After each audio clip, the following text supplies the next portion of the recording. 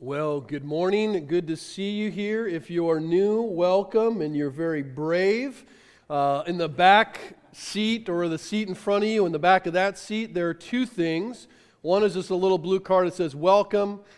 Please feel free to fill that out. Just kind of gives us information of who you are, how you found us, how we can help you, and those types of things. If you are old, as in you've been here for a while, not old, but seasoned, we would invite you also, if you have prayer requests, you have needs, you have questions, to also use that card to get that kind of information. There's another card on there that says sermon card, and what you'll realize on there is that just kind of gives you what's going to be preached, and you can throw it on your refrigerator and be prepared maybe by just reading the text that week of what we're going to be going through as a church.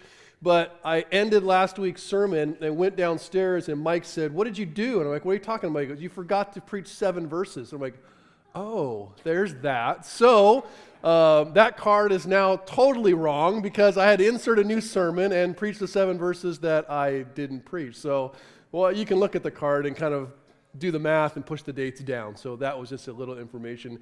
Couple basic announcements. Are you coming up, Valerie? Are you going to do this? Okay, so work your way up here. All right, so Valerie doesn't want to be up here. Okay, oh, you're going to come too? Fantastic. So we have the women's retreat coming up, and the sign-ups are doing well, but we're coming down to the wire, and so we wanted to encourage you. We were going to pass the iPads today. We thought, probably not the best day to do that, and so we are not going to do that, but they wanted to give a final plug for the women's retreat. Say what you need to say, ladies. Hi, everybody. How's it going? Yes. Okay, good. How many of you actually signed up for the women's retreat? Raise your hands, yeah? Okay, so everyone that has their hand up, look to the people sitting next to you and talk to them about how awesome the women's retreat is. So we decided we're just going to share a couple of things about why we like women's retreat. For me, I went my first year not knowing many people. I had just started at the church, and actually I came out with like a bunch of new best friends. It's really fun. You really get to know all the other women here, and it makes church feel a lot more like home. The other reason that I like women's retreat is I am very fortunate, and I get to spend that weekend with my mom. And so for me, that's a really wonderful time to share the Lord and to grow our relationship as well. So that's why I like women's retreat. That's the biggest fear is happening right now. So, or top 2. Take your time. I warn people that things might come out of my mouth that you don't want to know. We hope so.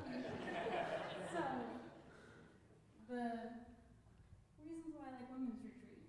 I've done my best and survived this long staying away from a group of women, but it's really fun going. I've met a lot of people, and I am the cook in my own house, which is daunting, and my biggest wish is food to just show up in front of my face every now and then, and there you get like people just serve you food, and it's amazing. It doesn't happen to me. And if you have any food restrictions, don't let that stop you. They have vegan options, gluten-free options, they're all tasty, and I'm dying inside right now. And also, this might sound a little bit dark, but it's okay. You're not needed there. If you're a mom, no one really needs you. Like, someone's not knocking on the door the second I close the bathroom door. No one's needing me to look for ketchup that's right there in front of their face in the refrigerator. It's just, I'm Valerie there. I get to hang out. I don't get to be mom. I don't get to be wife. See, that sounds rude. No, I get it. I'm leading the next premiere retreat, everybody. So you just get to be with your friends, with new people, and you get to learn about each other. You get to just really spend some time listening to Mary Knuckles, who's amazing, and getting to be yourself there. So We also arm wrestle. yes, we do arm wrestling. So okay, I'm done. Yeah. Okay. I'm going. Sign up. Yes, good job. The other announcement is next Sunday we have our monthly prayer gathering, and that will be an awesome time, just to pray for our community right now, which obviously could need prayer or needs prayer. But also we'll have Kevin Beach, who's a missionary from Mexico, just sharing his story. It's a pretty amazing ministry he has down there. And so he'll be there sharing, and we'll be praying and worshiping, and it will be just an awesome time. So that's next Sunday at 5:30. Lastly, if you have youth, high school youth or junior high youth, I think it's for all of them, we have a youth camp coming up, and we have right now, I think 70 kids signed up, and that's because it's a 3-strand, so it's a lot of churches collectively putting this together, and it's going to be epic. So if you're son or daughter or niece or nephew, whatever hasn't signed up yet, encourage them to. It's very minimal cost because we front-loaded a lot of money as a network to try and make sure everyone can go. It's going to be a blast, so sign up there as well. I'm going to pray, and we're going to get right into the Gospel of Mark. So if you bow with me, we will just pray as we prepare a little bit. Father, Lord, we gather this morning in the midst of what feels like a really dark and chaotic time.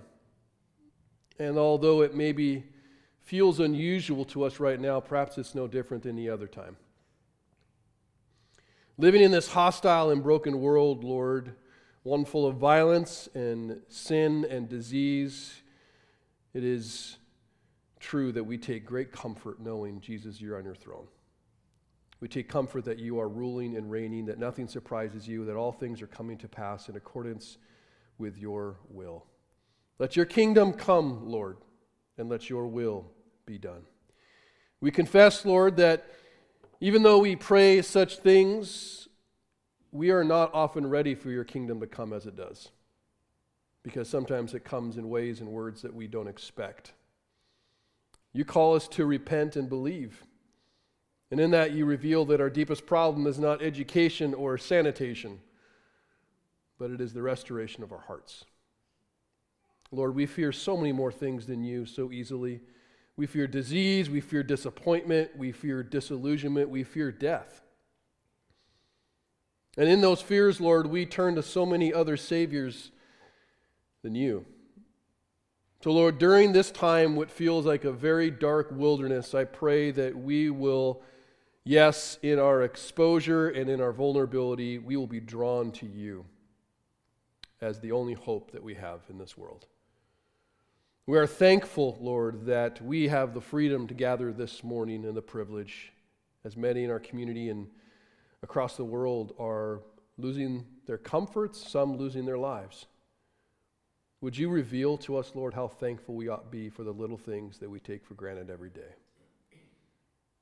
You have blessed us to live in a very safe and comfortable place. And sadly, Lord, it feels like it is that very place that we live in that insulates us from gratitude.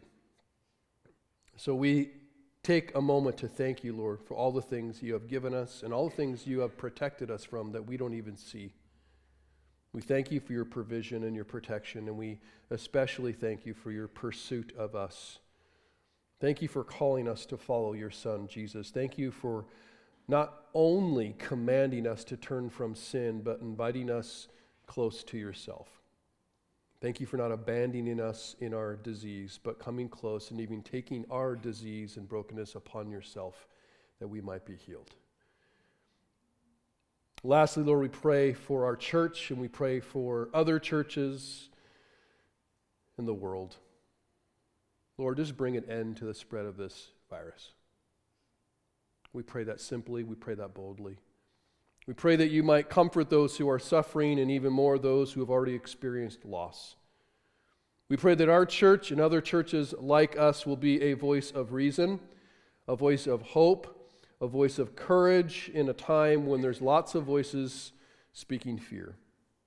We pray you will not allow us to hide away from the world only to protect and love ourselves, but to be ready to love our neighbors with courage. Most of all, we pray that you, Lord, will protect the vulnerable around us and eradicate this virus completely. Lord, we will clean what we can. We will avoid what we can. We will guard what we can, but we truly know that healing is going to come from you. We admit that we don't know exactly what to do right now in the face of what feels like an unsurmountable force. And so we look to you. It is in the name of Jesus we pray. Amen. We're in the Gospel of Mark, and yes, we're still in chapter 1. So we will go through, I keep on saying how it's the fastest gospel that is written, and yet I keep going through slow. So we will get bigger chunks soon, but this week we're going to make up the verses that I didn't read. In Mark chapter 1, verses 14 to 20, I'm going to start to read, and we will get right to work. I read out of the ESV, if you're wondering, and I've realized that the ESV might have been updated since then, so occasionally there's a few words that are different than my version even, but it is out of the ESV, generally speaking. Beginning in verse 14, it says, "Now after John was arrested, Jesus came into Galilee, proclaiming the gospel of God, and saying, 'The time is fulfilled, and the kingdom of God is at hand. Repent and believe in the gospel.' And passing along the Sea of Galilee, he saw Simon and Andrew and the brother of Simon casting a net into the sea, for they were fishermen. And Jesus said to them, 'Follow me, and I will make you become fishers of men.' And immediately they left their nets and followed him.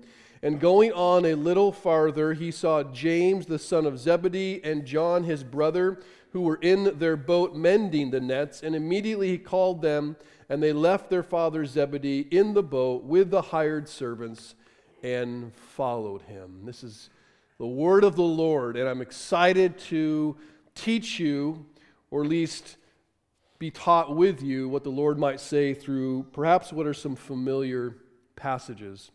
Now, from the first moment of creation, Genesis 1 shows us that the voice is powerful.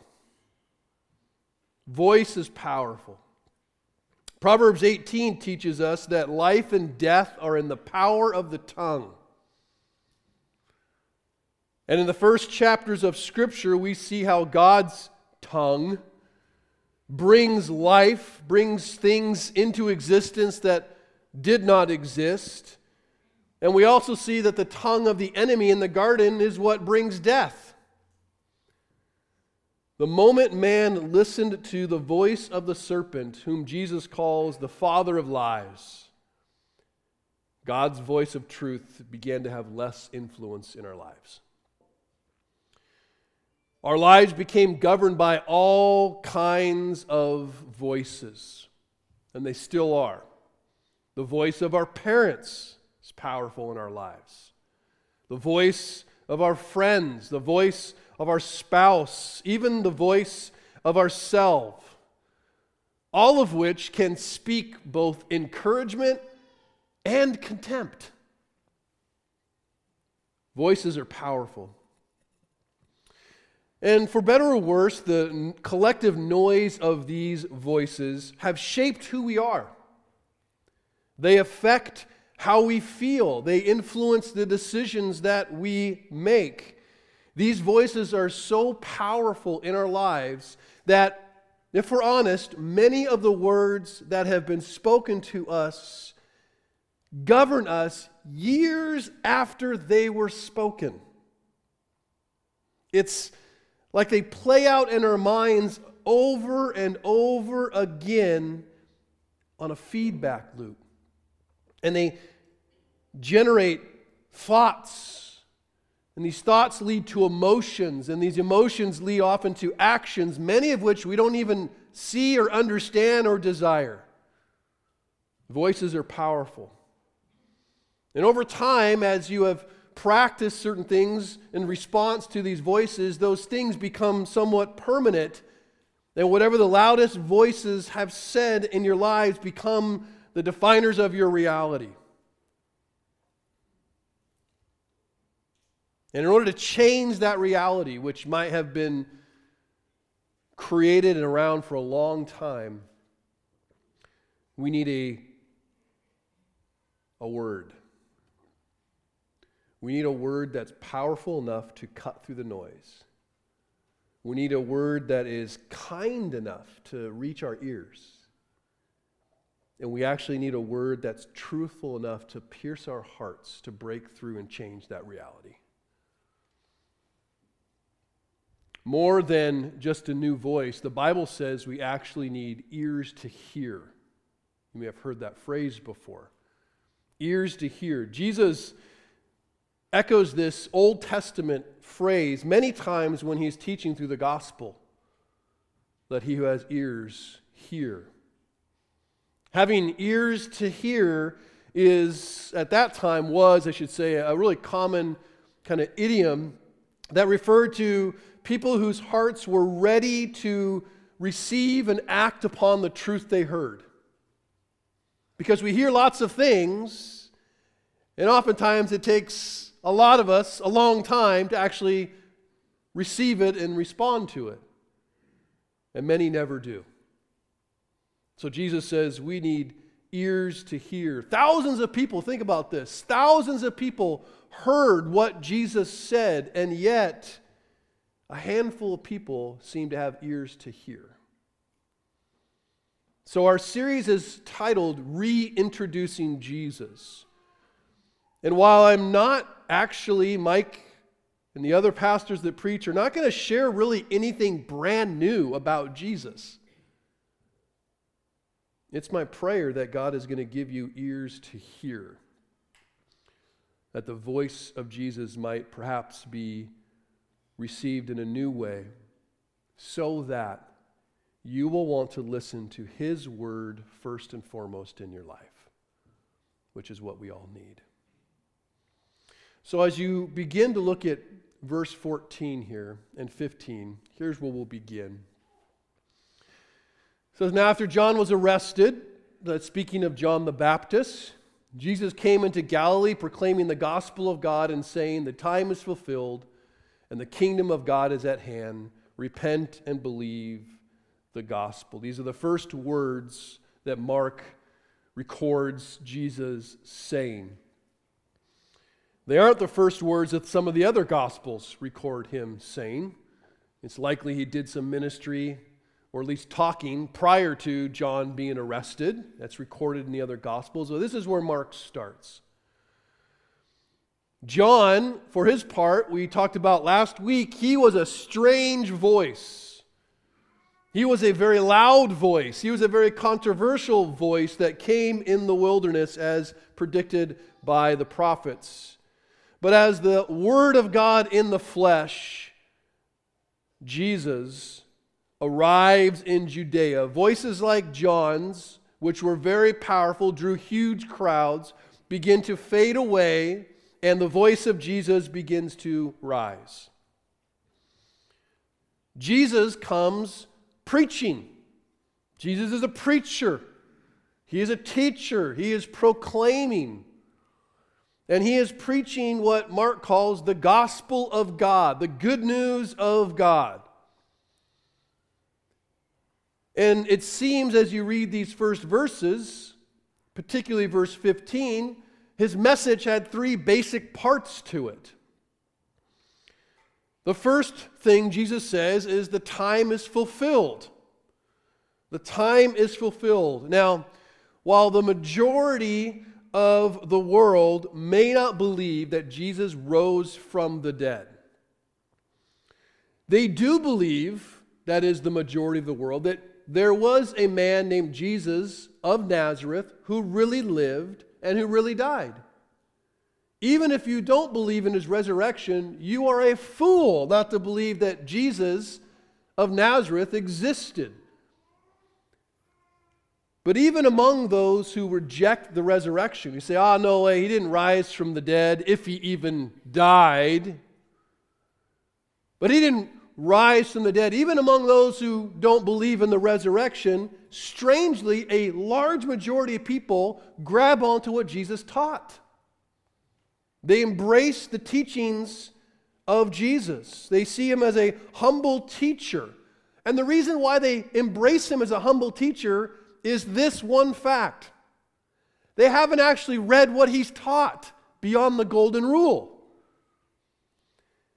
If you read what Jesus actually taught, and I mean actually open the Gospel of Mark, Matthew, Luke, or John, and you actually slowly read what Jesus taught, you will find that this very humble teacher sounds like a lunatic. saying some very outrageous things if what he's saying is true. And it begins right here. In saying the time is fulfilled, remember this is written to a Roman audience. This is not written to Jews, although it is speaking to the fulfillment of all the promises that came from the Old Testament. But what Jesus is saying here, proclaiming this truth to all people, is that I am what you've all been waiting for. That the entire world and everything has been directed towards me. That's a pretty big claim to say all of life and all of history centers on me. I'm the person you've been waiting for. And so this is the first thing Jesus preaches.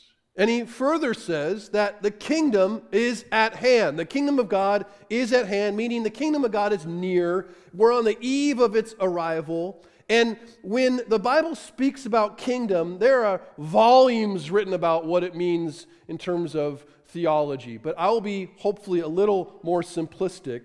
When we're talking about kingdom, what we're talking about is the rule and reign of God, the Creator, over His creation. That's what we're talking about.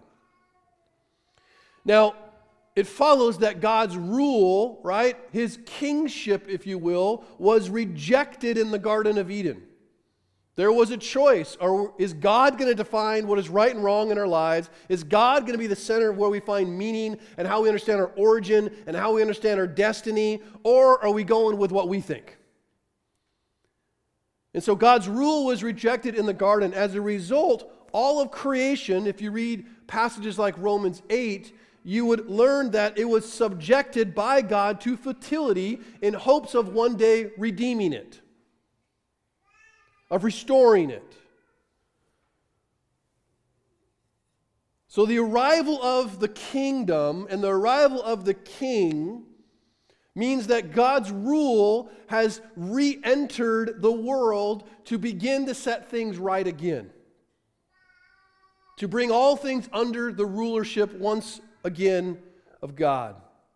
And that includes the relationship with God, that includes the relationship with self, relationship with other, relationships within communities. All these things God is beginning as Christ arrives to renew, and they will be renewed insofar as they come under the authority of God in Christ.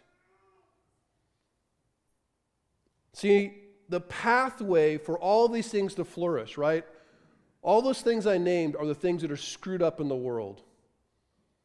Relationship with God, relationship with ourselves, relationship with one another, relationship with the world. All those things are all messed up. They begin to flourish as we surrender our efforts to hold on to what we think is right and that old life we have, and we actually surrender and embrace the new life that God promises us in Christ.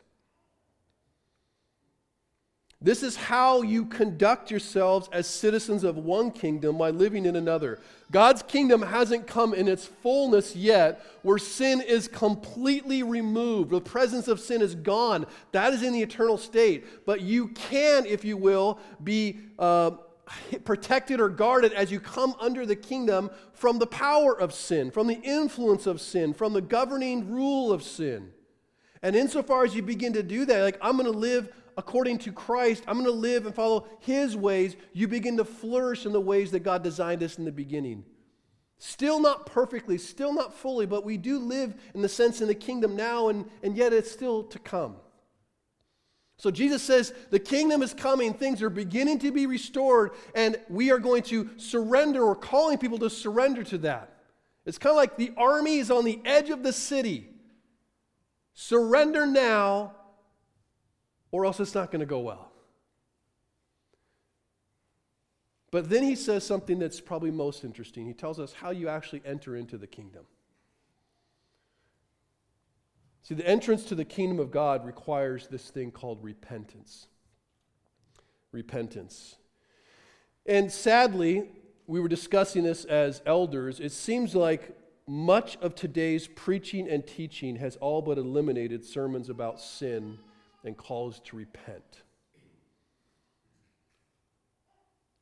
Even if the truth hasn't fully been exchanged for a lie, it seems like the less we speak about repentance and things like sin, you begin to cheapen grace and empty the gospel of its power.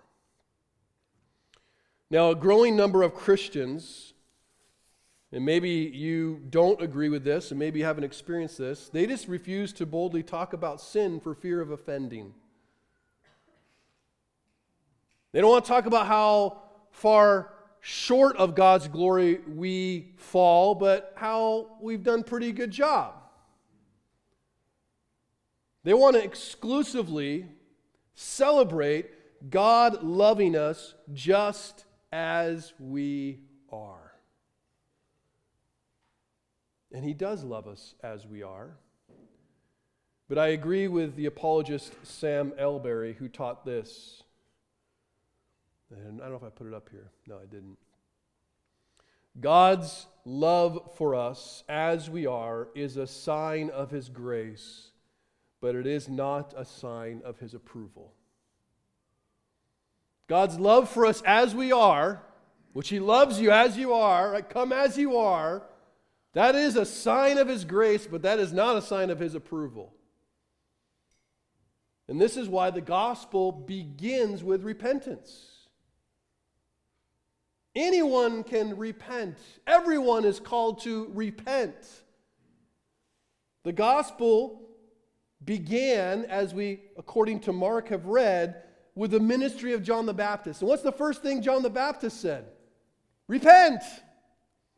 Now Jesus begins His ministry, and what's the first thing Jesus says?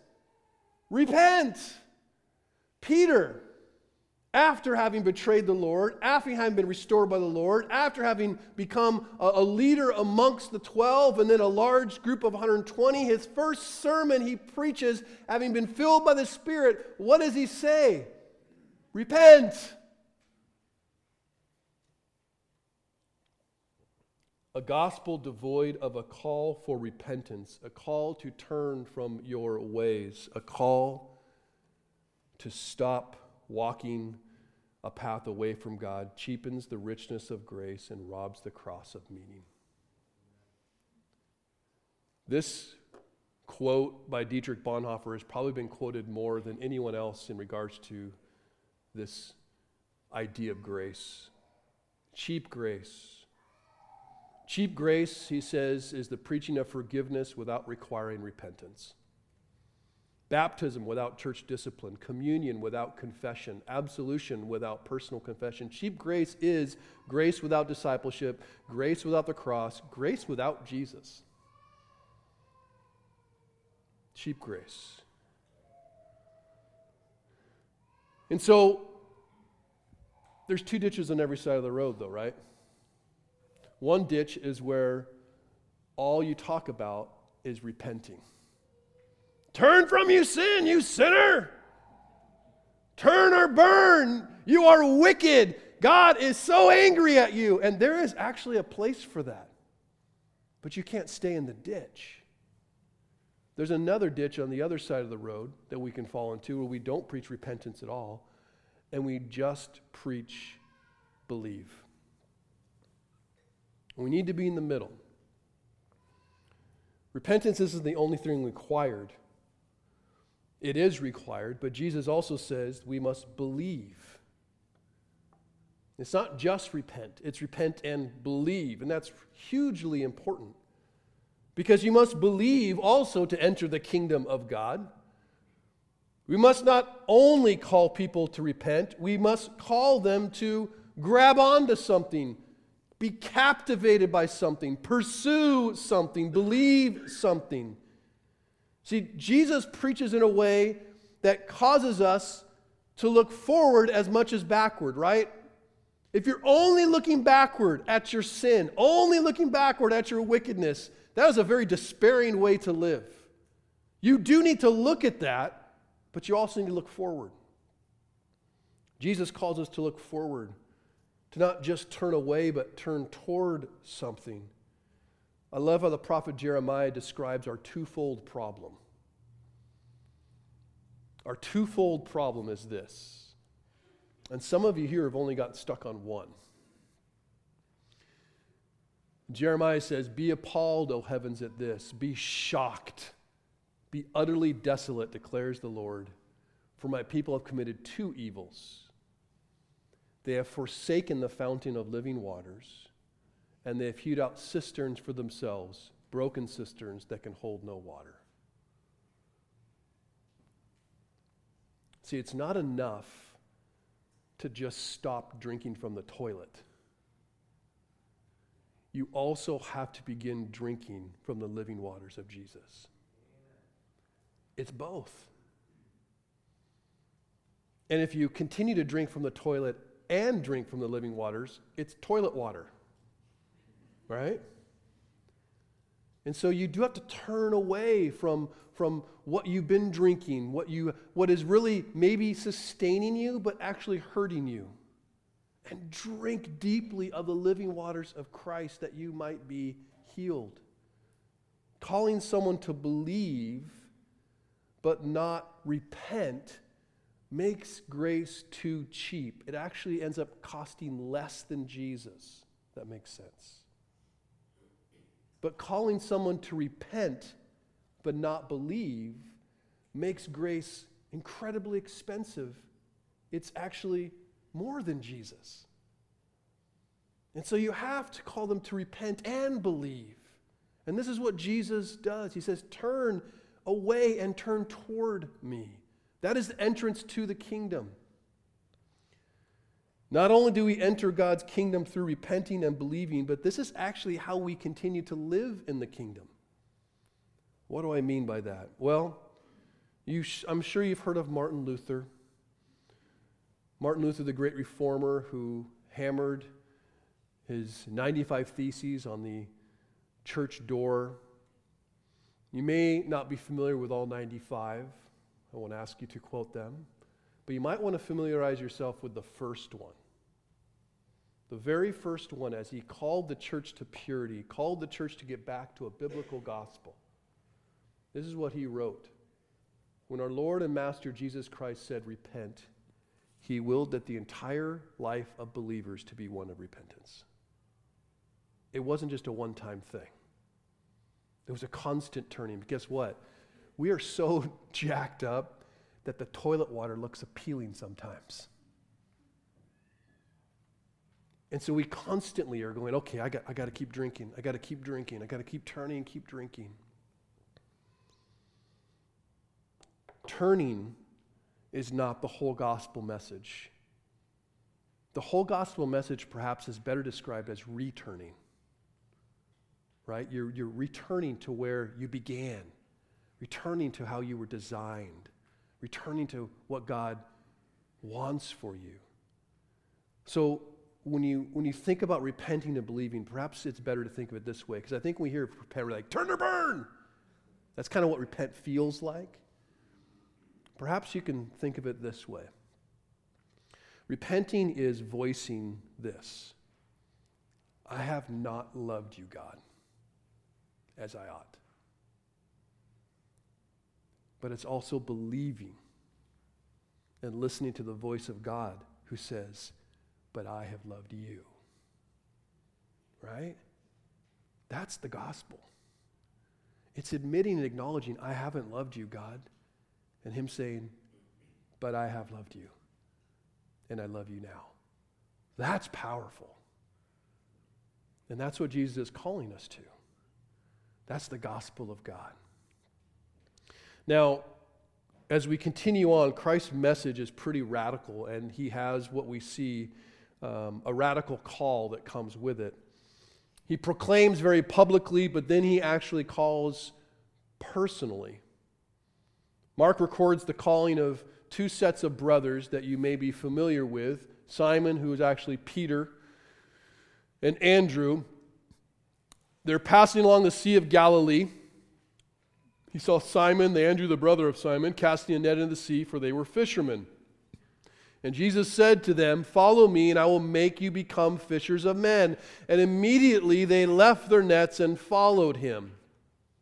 And going on a little farther, he saw James the son of Zebedee and John his brother, who were in their boat mending the nets. And immediately he called them, and they left their father Zebedee in the boat with the hired servants and followed him. So that word immediately cropping up 7 times. It'll crop up 41, I think, times in the gospel. Immediately. There's an urgency to this. But let's just kind of note where Jesus' ministry begins. He had done some other things prior to John's arrest, but Mark records his ministry really beginning in Galilee. Now, Galilee, if you're not familiar, there's a sea and there's also a coastal town. But this is the northernmost kind of region of Israel, and it's really the region that is the hometown of Jesus, or it contains the hometown of Jesus, who would be Nazareth. So Jesus was from Nazareth, and it's important to note that as you read in the Gospels, not in Mark, but in, I believe, Matthew, Nathanael, who becomes a future disciple, is told by a guy named Philip, hey, we found the Messiah, and Nathanael is skeptical. And why is he so skeptical? Because he can't possibly believe that the Messiah, something glorious, could come out of something so armpit-like Nazareth. Nazareth was not a good place. That's why Nathanael's like, really? Concrete? That's where it came from, right? Or whatever city in your world is the city you go, I don't want to live in. Like, that would be it. The place you go, no way that the Messiah, the Savior of the world, came out of there. That's an important point to think about. It's a relatively dark place, and this is where the light of Christ first shines. More than that, this region in Galilee is the place where Jesus performs his first miracle. It's the place where he calls his first disciples. It's the place where he fed the 5,000. It's the place where first Peter confesses Jesus as the Christ. It's the place where he gave the Great Commission. Galilee? Why not Jerusalem? Right? The city, the epicenter of life. It's the very opposite of that. Did you know, and this is, again, just me, you won't find a verse saying this, but I think sometimes we don't recognize the voice of Jesus in our lives because it comes from the most unexpected place or unexpected person. Sometimes it comes from a place we never expect to hear any truth coming from, and sometimes from a person we really don't like. But it's the voice of Jesus sometimes coming through that person to give you some wisdom, even if it hurts to hear it. Or said another way, I think sometimes we don't recognize the voice of Jesus because his voice is so different than the voices we typically listen to. I think truly Jesus, as you read the Gospels, you'll see that he spends most of his times in places like this doing his best work. Places where you go, no way something good could come out of that. He's like, yeah, most of the time that's where Jesus is found. Mark records the voice of Jesus calling his disciples, these first guys, to follow him. And at the most basic and I think important level, we learn this, that Christianity is first and foremost about devotion to a person. It is about following Jesus. I said in the very first sermon, I think, Christianity for many of us, our faith for many of us, has become defined by so many other things. Whether it be ethics or morality or certain just rituals in our life, and not necessarily about Jesus. Jesus is not where we would begin to introduce our faith to somebody, because Jesus is actually not where it begins for us. But here what we see is that following Jesus is what it means to be a Christian. The word disciple, as you may or may not, refers to an apprentice or a student, and disciples in Jesus' day would literally follow their rabbi around. And wherever he went, they would learn from his teaching, they would follow his instruction, and they would be trained to live like him, to speak like him, to act like him. But basically, a disciple is a follower, but only if you take that literally. Like it's really someone who literally follows. And though it will become evident as we work through Mark, it's also noteworthy who he calls to be his disciples. And what I mean by that is that these aren't like blue chip guys, right? These aren't like draft pick number ones. These guys are in the way later rounds of at least our draft picks. But if you spend any time reading the Old Testament and the New, you will find that God has an uncanny way of taking nobodies and making them into somebodies. In fact, I would argue that's the only kinds of people he picks. It's almost as if he picks the people that everyone stereotypically skips over when they're picking teams. Some of you had this experience and you were skipped over. Some of you were the ones skipping over people. I won't define who that is. But the truth is, whether it's the slow kid, the unathletic kid, the one-legged kid, you're like, I don't want that kid on my basketball team. They'll be picked last. But these were the first picks for God. If you survey the greatest draft picks of God, you have fugitives, boat builders, shepherds, religious zealots, teenage moms, politicians, prostitutes, adulterers, invalids, criminals, ancient IRS agents, and blue-collar fishermen.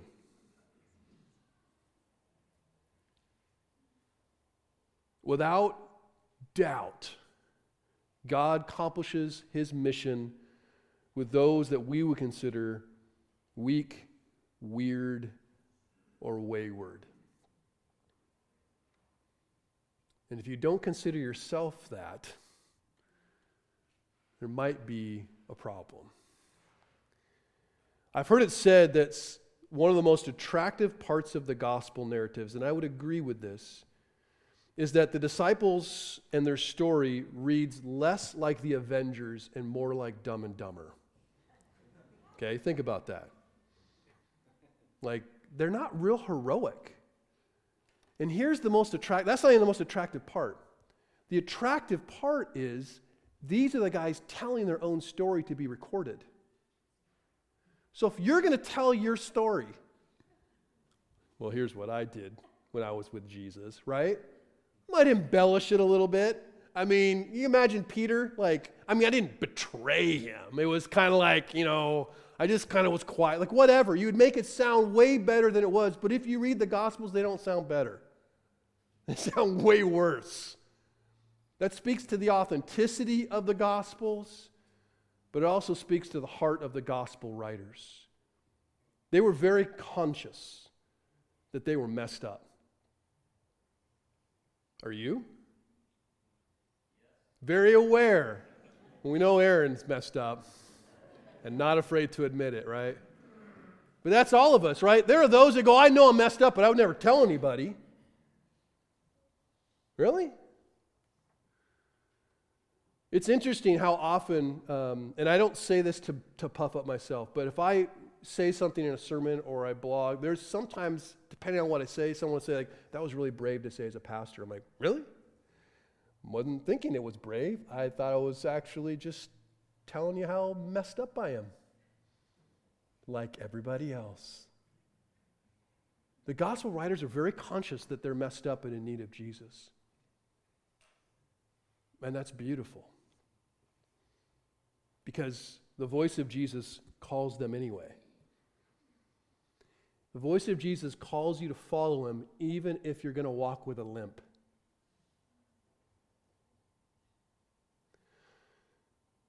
But Jesus doesn't just say, hey, just follow me. He actually says, I want you to serve me. Did you know that there are a lot of people who try to follow Jesus without serving him? I love what Francis Chan observes. He says, many people in the church have decided to take on the name of Christ and nothing else. This would be like Jesus walking up to those first disciples and saying, hey, would you guys mind identifying yourselves with me in some way? I mean, don't worry. I don't actually care if you do anything or change your lifestyle at all. I'm just looking for people willing to say they believe in me and call themselves Christians. I remember reading that going, oh my gosh, that's convicting. Anyone can follow Jesus. Everyone calls themselves a Christian. At times, where viruses are spreading across the globe, it's like every newscaster suddenly becomes a Christian. Like, my prayers are out with you. Like, who are you praying to? And I don't know how you send your prayers to a person. I thought they were supposed to go up to God. It's just weird. But everyone's a Christian. Every football player is a Christian. What? Anyone can follow Jesus and call themselves a Christian. But Jesus says, I want you to follow me and serve me. The voice of Jesus calls very ordinary men. But the interesting thing, the awesome thing, he doesn't call them to be extraordinary. If you notice what he says, he instructs them to look at what they ordinarily do differently. Right? He doesn't say, hey, Peter and Andrew, you guys are done fishing. We're done fishing. What a waste of time. Or that has set you up so you can do greater things now. He actually says, I'm going to make you different kinds of fishermen. Jesus repurposes what we might consider ordinary for his mission.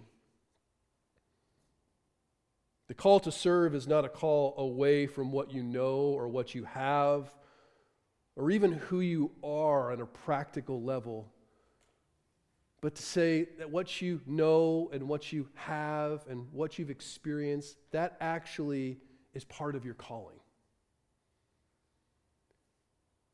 Every experience you have, the way you've been shaped, your family, your personality, your skills, your opportunities, that's all been or supposed to be used by Jesus. The voice of Jesus not only reminds us that we are worthy, but that all God has given us is valuable. Be it our time, be it our treasure, our talent, or dare I say, our tragedy. That's a hard one to think about. You tell me this hardship is useful for God? That's exactly what I'm saying. I'm not telling you to get over it. There's healing perhaps that needs to take place, but to say that that healing has a purpose and that tragedy has a purpose. So the voice of Jesus calls them, and it calls them to change, and it calls them to a very new kind of life. And the voice of Jesus in these guys' life, and anyone who responds to Jesus' voice, becomes the governing power in your life. It doesn't mean that every single voice disappears the next day. It means one becomes more important in how you view God and how you view yourself and how you view the world. Mark notes that Andrew and Peter and later James and John, they don't require much persuasion. People often argue, they must have known who Jesus was. They must have had conversations before. He must have given them the 4 reasons why that they should follow him when he comes and they should be ready. It doesn't say that. All it says is they responded to his voice immediately. There was no delay in their obedience. When we hear the voice of Jesus, I wonder if our response can be characterized as immediately. Immediately. How often we tell our kids to obey? We define our obedience in our home as immediate, without complaint, without arguing. Immediate. Because many times delayed obedience is just disobedience. But as adults, we get a little more clever. We get a little more creative. We tell ourselves, well, once we get through this, once I get to this, once I get past this, then I'll start to follow Jesus' voice. Then I'll start to follow Jesus. Many of us are doing that right now. Once I get this, past this hardship, past this thing, or accomplish this thing, then I'll be ready for Jesus. we cleverly couch our delayed obedience in justifiable excuses. Perhaps it's demands of our jobs or the needs of our families. Or we convince ourselves that passages like this, they don't literally mean what they mean.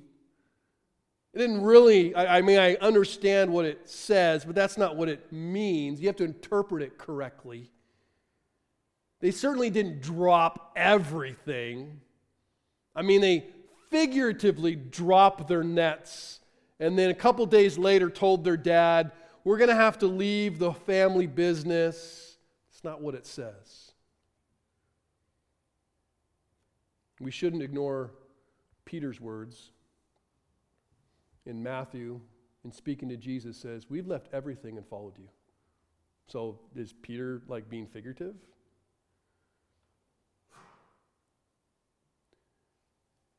And Jesus clarifies. It's like, we've left everything. What are we going to have? And this is part of a larger conversation that began, I believe, with a Pharisee. And listen to Jesus talk to them, and and Peter's like, we've left it all. And that guy's not getting in? He says, truly I say to you, in the new world, when the Son of Man sits on his glorious throne, you who have followed me will also sit on 12 thrones, judging the 12 tribes of Israel. And everyone who has left houses, or brothers, or sisters, or father, or mother, or children, or lands for my name's sake, will receive 100-fold and inherit eternal life. Is that literal? My guess is that guys like Peter, who was married at the time, he was called, and many other disciples had left all of those things. Jobs had changed. Houses had been lost or left. Families had been separated. I'm not suggesting that's the prescription for everything that every Christian should ever do, but that it's a description of what the first Christians did.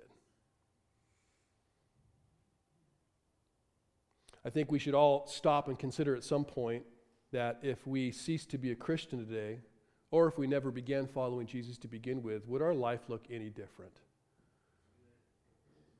And that's a basic question that we probably have heard before, but it's a good one to ask ourselves often. Stop being a Christian today. Would it look any different? Really? Or if I never began to follow him, would it look any different? The voice of Jesus calls us to lose our life, or at least our lifestyle, that we might actually find what is truly life. And that's what he does with these guys. Well, as we bring this passage to a close, I just want to note one last thing that I've always been struck by, and that is what the voice of Jesus doesn't say. Many of us hear what we think might be the voice of God to follow and go, and we don't go because we lack information. We know it's the voice of Jesus inviting us, but we fear walking down the path because we're not sure exactly where it leads. I'll go if you show me how this all works out. But what you'll find, as you see with Jesus and the rest of Scripture, God is very good at giving directions and not telling you destinations. Jesus didn't give these guys a preview of coming attractions and tragedies. And there were many. Namely, they all were killed. He didn't front load his call by detailing, hey, let me tell you about 3 years of awesomeness we're going to experience. You guys are going to see miracles. You're going to see thousands of people fed miraculously. You're going to see healings. You can see blind. You're going to see resurrections. Right? He didn't front load let me tell you, come on. You want to see some cool stuff? Come with me.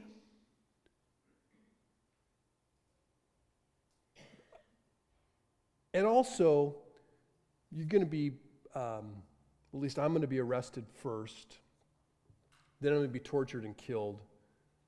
Don't worry, I'll rise from the dead. But after that, you're eventually going to be arrested. And then a lot of you will be tortured, and most of you will be killed. But it'll be great. Right? He didn't tell me that. He asked for some faith. He said, go this direction. What's going to happen? Trust me. Trust me. You know how often he does that in Scripture? Hey, Abraham, let's go this way. Yeah, where are we going? Trust me. Moses, sorry, walking through the sea. How's this going to work? Trust me. Without qualification or description, Jesus simply commanded, follow me, and just listen to my voice. They followed Jesus wherever he led, and without ever being told what was next, they trusted Jesus most, more than their families, more than their friends, even more than their own. Only Jesus has the right to ask you to do what Jesus does, because only Jesus is God.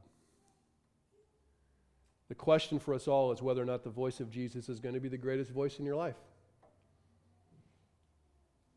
Will you trust him with what needs to be restored in your life, or are you going to trust yourself to fix it, or someone else?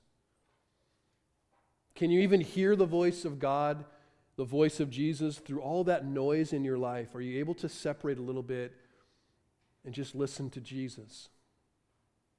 Whose voice is actually your authority, whether it be someone else or even your own? Whose voice sets the priorities in your life? Whose words feel more life-giving than anyone else's? Whose voice do you wake up to first in the morning, and whose voice do you go to bed listening to at night? Because that will shape who you are. It's not that we only have one voice in our life that influences our decisions, but we need to have one voice that rules them all, and that is Jesus's. His voice is a voice of invitation, a voice of affirmation, a voice of direction. And so I pray that God will grant you ears to hear, not my voice, but Jesus calling your name to repent and to believe, to drop it all, to follow him, and to see who you are and what you have right now is useful for his mission right now. Perhaps you've never responded to his voice, and so I would compel you today that today is the day. That if you would repent and believe, you will be saved. Don't delay, because the kingdom is nearer than ever. It's more near than it was. Or perhaps you are someone who once believed, once followed quite earnestly, and yet has stopped listening to the voice as you once did. And so I would compel you to come back to the voice of the shepherd who first called you, knowing that that shepherd has not given up on you. He said he will never lose you. My sheep hear my voice. If you're feeling that tingle in your heart, that compelling in your heart, that's the voice of your shepherd. He says, I know them, and they follow me. And what does he do? I give them eternal life, and they will never perish, and no one will ever snatch them out of my hand. That's the promise of Jesus. Let's pray. Father in heaven, we thank you for your grace to us and for your patience with us and for your constant pursuit of us. This morning I ask, Lord, that the voice of Jesus will become louder, increasingly louder in our life, and the other voices that might be important but certainly not essential become quieter. That as individuals and as a church, Lord, that we will have our priorities in life and our decisions, but even our identity defined by the voice of Jesus. Thank you, Jesus, for continuing to speak to us. Thank you for not being silent. Give us ears to hear. It's in the name of Jesus we pray. Amen. As we continue our worship and song and giving, we're going to take communion, and this is a table for those who are the sheep of the Good Shepherd, those who